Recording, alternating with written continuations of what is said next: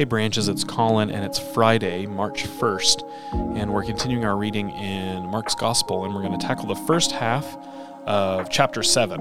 We're going to hear about what defiles us. It's not what goes into our mouths, but what comes out that defiles us, is what Jesus says. We'll talk about what that means for us in our discipleship.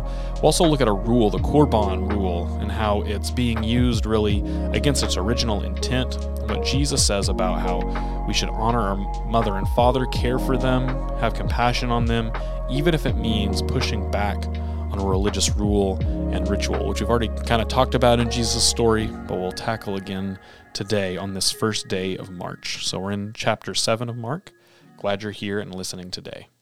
It says this: Now when the Pharisees and some of the scribes who'd come from Jerusalem gathered around him, they noticed that some of his disciples were eating with defiled hands, that is, without washing them. For Pharisees and all the Jews do not eat unless they thoroughly wash their hands, thus observing the tradition of the elders. And they do not eat anything from the market unless they wash it. And they are also many other traditions, and they observe the washing of cups, pots, and bronze kettles. So the Pharisees and the scribes asked him, "Why do your disciples not live according to the tradition of the elders, but eat with defiled hands?" He said to them, "Isaiah prophesied rightly about you hypocrites. As it is written, 'This people honors me with their lips, but their hearts are far from me. In vain do they worship me, teaching human precepts as doctrine. You abandon the commandment of God and hold to human tradition.' Then he said to them, 'You have a fine way of rejecting the commandment of God in order to keep your tradition. For Moses said, honor your father and your mother, and whoever speaks evil of father or mother must surely die.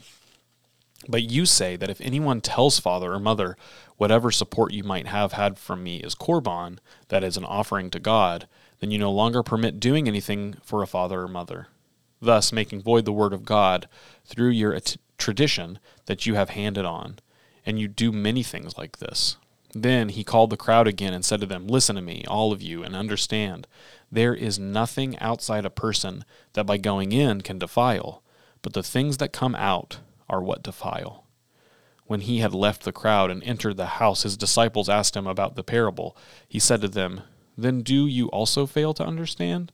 Do you not see that whatever goes into a person from outside cannot defile, since it enters not the heart but the stomach, and goes out into the sewer?' Thus he declared all foods clean. And he said, 'It is what comes out of a person that defiles.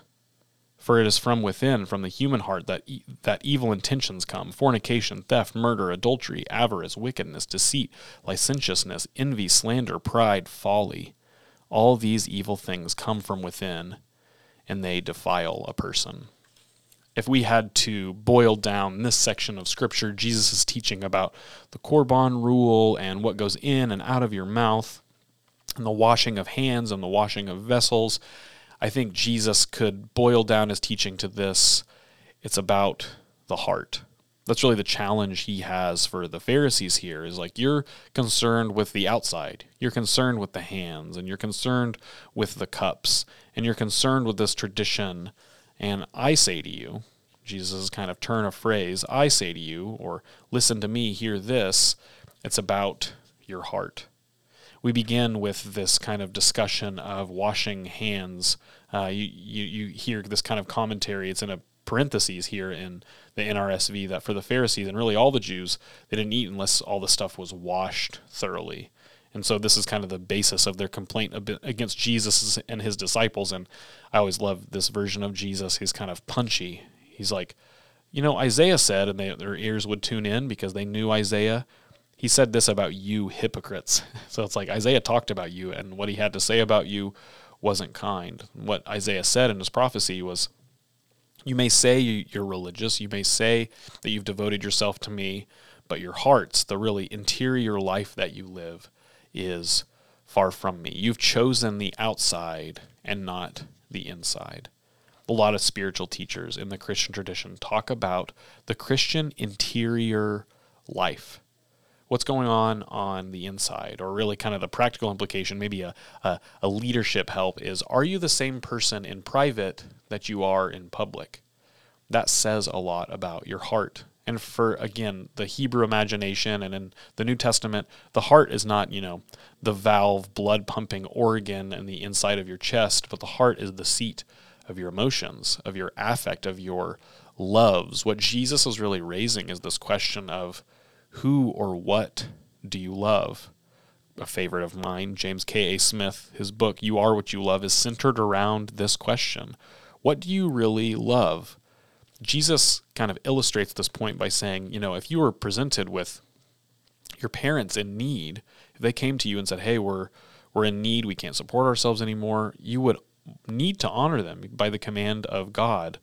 But based on this human tradition, if you'd given up all your money or all your possessions, or even lied to your parents and said you couldn't help them because you've just been so religious, you just gave too much to the church, I can't possibly help you, that's not a good situation, Jesus says. This is not a good excuse. You would be breaking the law by not honoring your father and mother, by not being compassionate in general, whether or not they're your father and your mother, because you've given up the religion of the heart for the religion of the outside, a superficial religion.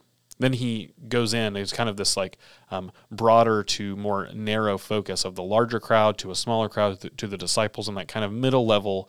He says it's not what goes into your mouth that defiles, because you'll digest it, Jesus says pretty frankly, but it's what comes out. The things that come out are what defile.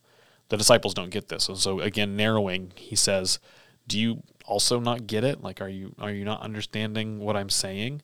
That if you ingest all of this stuff and you just digest it and it's gone, that's not what's going to make you bad or unholy, as these kind of human traditions seem to claim, but it's what comes out. And he's saying, there's this wellspring in your person, your heart, your spirit, the really real you loves things, cares about things, commits to things. And when you commit to those things or disorder your loves, as James K.A. Smith puts it, or as Augustine even puts it, that's what defiles you. And he gives this list of these defiling things in your life: theft, murder, fornication, adultery, avarice, wickedness, deceit, licentiousness, envy, slander, pride, folly.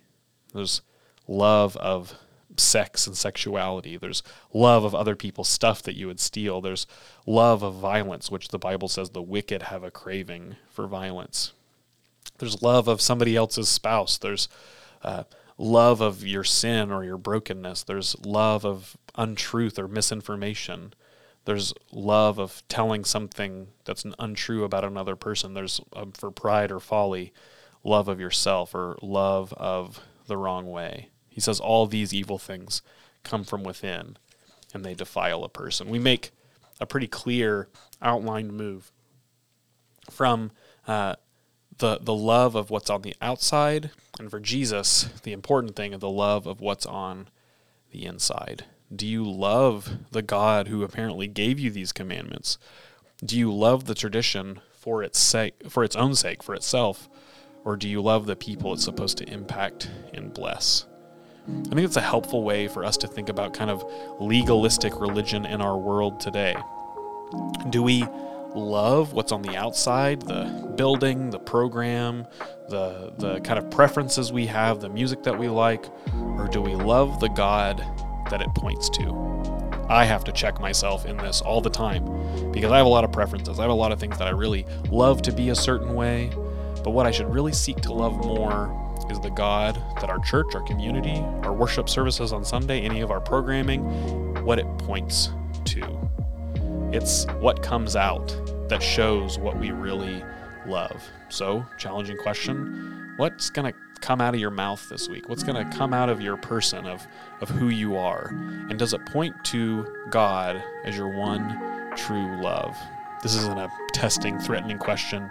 It's a reflection question for me, for you, for anyone listening today. You are what you love.